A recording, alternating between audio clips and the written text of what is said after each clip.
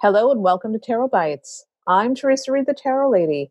I'm the author of the Tarot Coloring Book and the co-author of Tarot for Troubled Times.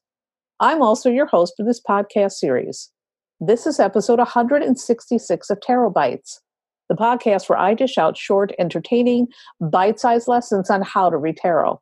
And for today's episode, our topic is scary minor arcana cards. And my special guest is Meg Jones-Wall of 3am Tarot. Hi, Meg. Hi, Teresa. How are you?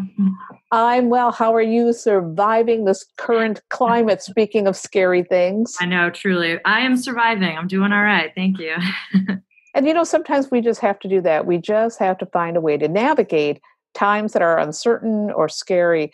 And I think tarot often reflects those times and situations in our life where things sometimes feel really uncertain or murky or difficult. And, most people, when they think of the so-called scary tarot cards, the first thing that comes to mind is always the devil and the death card. These Always. the major arcanas is like, oh my God, I got that tower. No. They're so big and they're so layered and they just feel monumental and transformational in a way that I think it makes sense that people would focus right on those big, huge moments, right? Yeah, I totally get that. And they are the cards, anytime you see in popular culture, like movies, like Mr. James Bond, you got the death card, So the majors always seem to get the attention around that. But, behind the scenes, you and I have mentioned some of these minor cards can be a little bit scary too. So let's talk about some of the minors that people have issues with. Which ones come to mind for you? For me, at least in my readings and working with clients, I think the ones that immediately spring to mind is pretty much the entire suit of swords. I feel swords can be really tricky for people because I think they bring up a lot of the narratives that we tell ourselves and our relationships with truth. And I think those cards tend to expose things that we aren't always as excited to examine, both within ourselves and in our relationships and our jobs and in our challenging situations. It forces us to confront some difficult things sometimes. Yeah, and the swords cards are never pleasant looking cards. I'm one of those weirdos that I like the swords, except the five of swords, which we'll get to that card.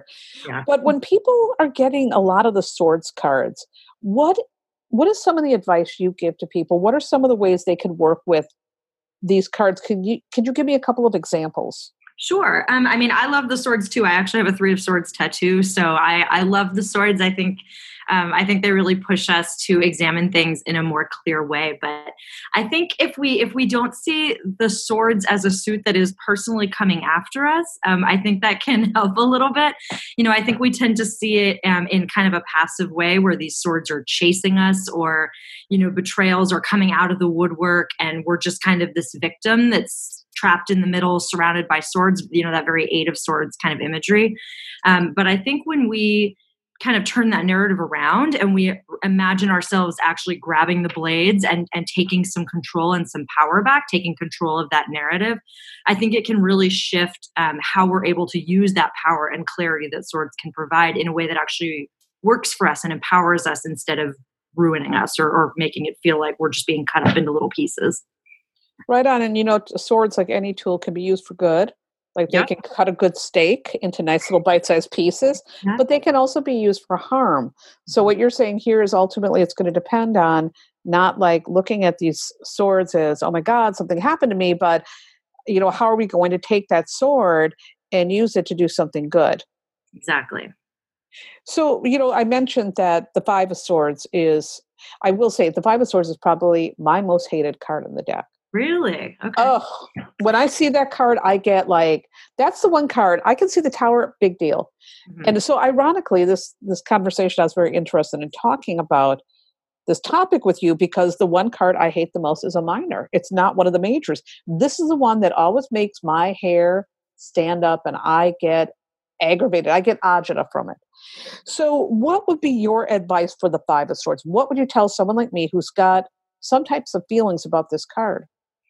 Well, I think we often see this card as a reminder to be aware of the inner voices that we're repeating, the truths that we're repeating to ourselves, the things that we are kind of fixating on within ourselves. I've talked already a little bit about the narratives that we hold on to, but I think the Five of Swords can provide a few different pathways or methods of resolution. I think it can encourage us to be more open-minded and willing to explore ideas in different ways instead of just continuing to kind of keep hammering away in the same method against that one problem. I think, at least for me, when the Five of Swords comes up, it really reminds me like, okay, I have just been focusing on this conflict and trying so hard to achieve something that I may have just completely lost the plot and lost track of what I'm even fighting for. And so I think it's usually a reminder to me to kind of take a step back, take a breath, and remember what I'm actually working towards and see if it's even something that still resonates with me, if it's something I actually want, or if it's something I'm willing to walk away from. Well, one of the interpretations that I've always had for the Five of Swords, so let's talk about breaking up a story, right, Mhm. is about deception. Mm. And I'm one of those people that anything around dishonesty, if I sense it, I get really freaked out. Mhm. So when I see this card, right away I think of the victory through deceit. And Mhm. that's why I have an issue with this card. So what would you say to me? Talk me down from this. Oh Talk me down God, from that's a this. lot of pressure, Teresa. Well, I mean, I guess one thing that I would say is, I do a lot of work connecting tarot and especially in the minors to the majors in terms of numerology. And so when I think about the five, specifically the Five of Swords, I always think about the Hierophant, which is, I know we're not really talking majors right now, but when we think about the Hierophant, it's all about bridging these worlds, but it also talks a lot about limits and boundaries. And so I think when we think about um, how we might feel that we've been deceived or how we might feel like someone else has won through deceitful means, we can kind of step back and ask what they've actually won. It might be for us that we're really fixated on what we've lost. But I think in those cases, it's not necessarily a matter of what we've lost, but kind of reframing it in a way that we're seeing what world they think they're in. I'm sorry, I'm kind of lost the plot of what I'm saying here. Oh no, I totally get um, what you're saying here. Okay. I think when we can kind of step back, thinking again about the Hierophant, if we're thinking about being in one world in particular and this victory being in a world, we can kind of look at it through another layer and see where we might have twisted our logic or obscured our truth and have gotten so narrow on this one plane or this one world that we're actually mixing the bigger picture. I love that. The fives, let's talk about the fives for a second, because the fives are also in Fives are general. hard. I think fives are really hard. Yeah, I mean, they are not happy cards when we look at the Five of Pentacles, when we Mhm. look at the Five of Cups, the Five of Swords. I mean, the Five of Wands isn't that big a deal, but it's still got an issue of conflict. How do we deal with these fives? I like this idea of the Hierophant. Um, you know, how do we apply that to all of these fives? Mhm. Yeah, I again, this numerology thing, I've been really into it lately because I think tying those cards together and seeing them in groupings can be really useful, both in terms of just blanketly understanding the cards, but also kind of helping us resolve them and turn that energy into something that's more useful. Fives to me always feel kind of unstable, which the Hierophant for me can be a really tricky card. I was raised in a very conservative religious environment and I'm queer, and so there was a lot that I needed to unpack with this card specifically. But I think when we think about what we're leaving behind and what we're striving for, and kind of the internal conflict between those two things, between past and present and future, I think it can help us kind of, I don't know, just take a deep breath, get grounded again, and kind of remember where we actually are and what we're working towards. I think it's easy for a lot of us to get stuck in this place where we keep revisiting what's behind us, whether it's good or bad or anything in between. And the Hierophant kind of gives us a space to live in that uncomfortable in between, but be able to kind of leave the past in the past and then move forward with a clean slate, into that lovely six energy where we're finding some freedom and movement and more celebration. I love that. I grew up in a very religious household, also very Catholic. Um, And so oftentimes when I would see the Hierophant, I had an issue with the Hierophant. That was a very Yeah. hard card. But I love the idea of working with this numerology to find guidance for these cards.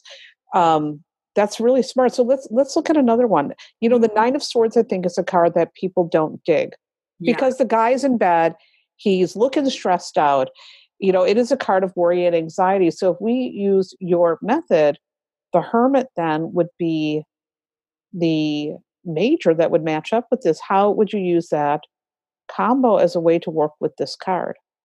I mean, I think the Nine of Swords is one of my most difficult cards. I'm a really severe insomniac, and and I think for me, this card kind of brings out those challenges of feeling really alone and feeling scared and out of control.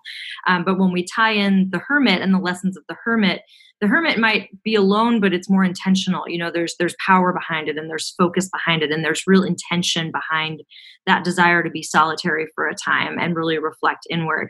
And with the Nine of Swords, that's a little bit twisted. We're again diving into this issue of complicated narratives. We're letting fear take over. We're surrendering to those darkest tendencies and really getting tangled in the anxiety and struggles that we feel really internally. But I think the Hermit offers us that wisdom of how much have we isolated? Why have we isolated? And is that something that's still serving us, or is it something that we need to backtrack?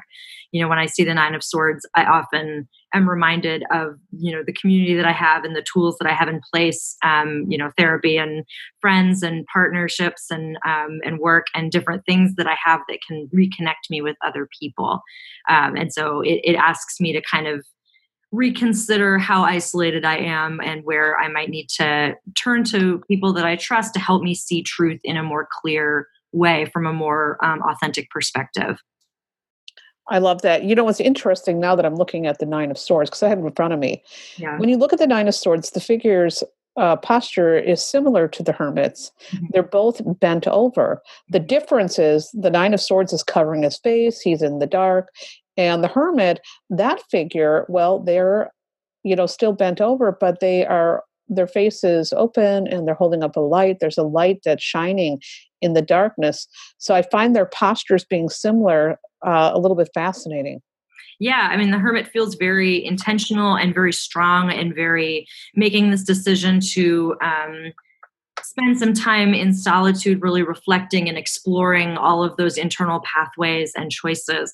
Whereas the Nine of Swords, it doesn't feel nearly as intentional. It feels like a result of something or like a fear.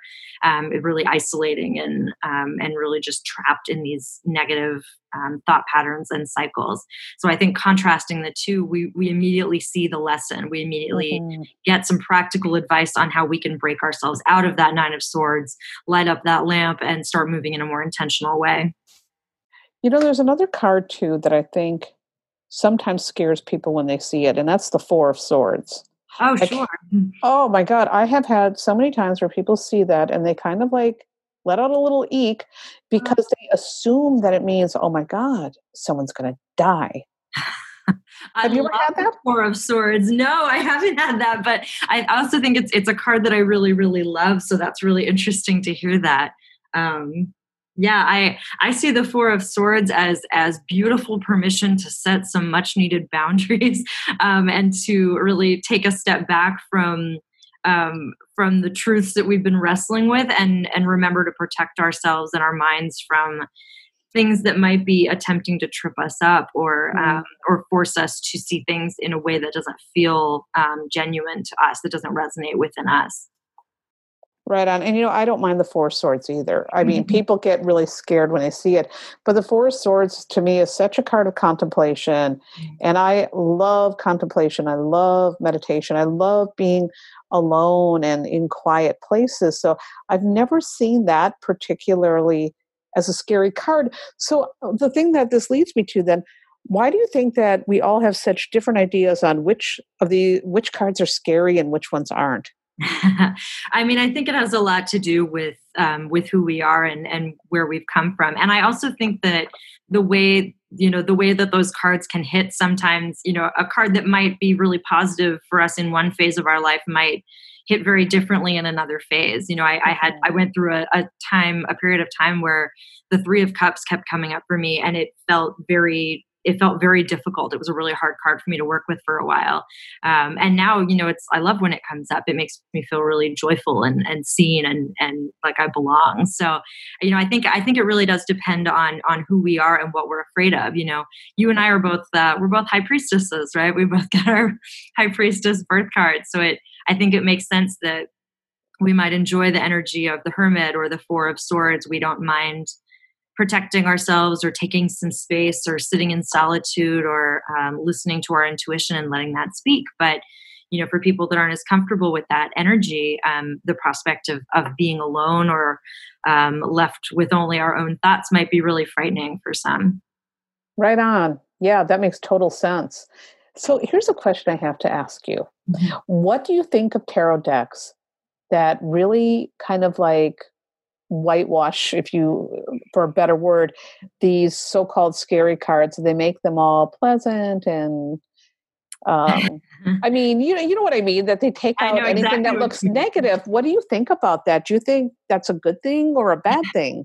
I mean, at the risk of sounding way too much like just a diehard Scorpio, I hate it. I think I think that one of the coolest and most important and valuable things about the tarot is that it reflects all the parts of the human experience, not just the good parts. It's not just love and light. I think there are plenty of tools out there if you're someone that just wants to focus on positivity, but I just don't think that is the tool I don't think that's what tarot is for. I think about like times when I've been struggling, when I've been sick or in pain or afraid, and the tarot pulls out cards that match that energy, and it makes me feel really seen, as opposed to just only seeing positive cards and feeling like, okay, I just have to, I just have to be bright and shiny. I just have to make everything be okay and look at things from a positive outlook and everything's going to be fine. Like sometimes you need somebody to just hold your hand and say, yeah, this fucking sucks, doesn't it? And I feel like tarot can really do that. It can meet us where we are sometimes. And I personally find that to be really comforting at times. Oh, I totally agree. And I also like to say to people when they get upset seeing those things is that, you know, um, it's often the times our greatest growth comes when we have our Nine of Swords moment. Mhm. Our greatest growth doesn't come when everything's going great because what are we doing? We're having a good time, we're enjoying things. But the greatest growth, the times where we become the people we really truly can be, when we realize our full potential, is often when life is handing us some really unpleasant cards. Absolutely. I think those difficult cards in the minor arcana, they can sit with us when we're, facing challenges, but I think they also just have so much practical advice. They have insights and observations that we really need to hear and that can help shift us out of, a harmful mindset and kind of get our heads on straight and see what we need to do next. And I don't know, I find that incredibly valuable. I totally agree. Now, I got one last question for you. Mhm. Let's say you get a reading and all you get are all the so-called negative cards. Let's say you get the Tower, you get the Nine of Swords, you get the Five of Cups. What the heck do you say to somebody if they get a reading like that? How do you help them navigate something like that? I mean, again, I think first I really acknowledge like, wow, these are some big transformational cards and there's some complicated energy here. So I just want to acknowledge that you're here sitting in this and that you might be dealing with a lot right now. And thank you so much for allowing me to read these cards and work through this with you. And then I think I was just listening to to your podcast from last week, which was so wonderful about the personalities in a party.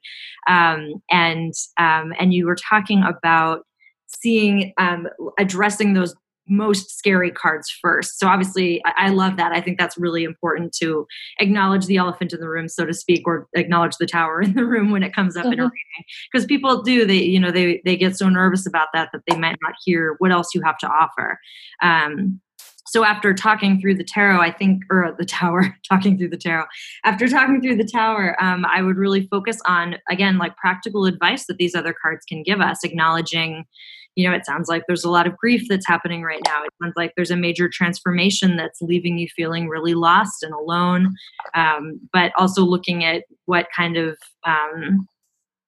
what kind of advice these cards are offering for how to move forward, as well as just acknowledging where you are in that moment. I think the cards being able to do that can just be a really important thing to do. Yeah, I totally, totally agree. And I love that episode with Melinda Lee Holm Yeah, talking about, cards as personality in the room. I'm one of those people, if somebody says, I've got good news and bad news, what do you want first? I always want the bad news first. absolutely same. 100%. I want to know if something's going to not be great because then I can navigate. It reminds me of our conversation today, many, many years ago, when my mother was very ill. And my mother was always ill, but she had been in the hospital for a long time. And the doctors were befuddled until finally I got a doctor on the phone and he said, listen, your mother's very sick. She has got a year at most to live. And while that may sound like a horrific, prediction, so to speak, for me, it gave me great comfort because I'm like, okay, now I can get to work. I know what I'm dealing with here. Right. You can't really address the problem if you don't know what it is. And if you're so afraid to look directly at it and acknowledge it, then you're never going to be able to solve it. Absolutely. So when it's a scary minor or major, whatever it is, we have to look at those cards and look them in the face and move towards them, I think is really what we're saying here. Yeah, That's where the healing begins. absolutely. It can't start until we look at the problem. This is such a great conversation. I think people are going to love your wisdom about combining the majors and the minors too, to find that extra layer of advice in those scary minors. So I want to thank you for coming up with this topic and sharing your wisdom with me here today, Meg. Oh, thank you for having me. I always love talking to you about tarot or just about anything else, Teresa. Ditto. The feeling is mutual, and I always got to love that good Scorpio energy. So, if people want to tap into your great Scorpio energy, I know you are on Instagram as 3 a.m. Tarot. Where can people find you? Where can they work with you? How can you help them? The best place to go is just 3amtarot.com. You can get links to all of my social media, to my Patreon. I write a Taroscopes column for Autostraddle and links directly there. I do daily card studies and weekly community card studies and lots of spreads, and everything's pretty much centralized at 3amtarot.com. That's the numeral 3amtarot. Wonderful. And people, if you are listening, please make sure you get in her world. And I really love your Instagram feed.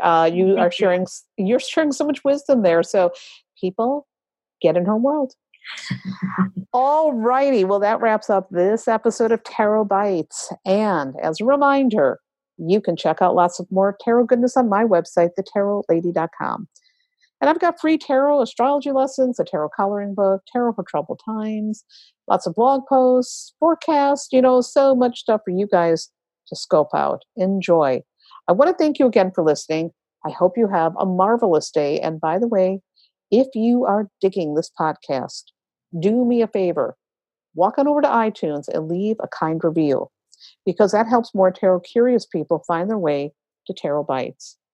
And as always, I like to close out by saying, pay close attention to your intuition throughout your day and let it guide you into making brave, excellent choices. Remember that you are always in the driver's seat of your life. You are in charge of your decisions, your plans, the action steps that you take or don't take. You're the boss. And if you don't like where your life is headed right now, you can change that. Nothing is ever fixed in stone. The tarot cards tell a story, but you write the ending.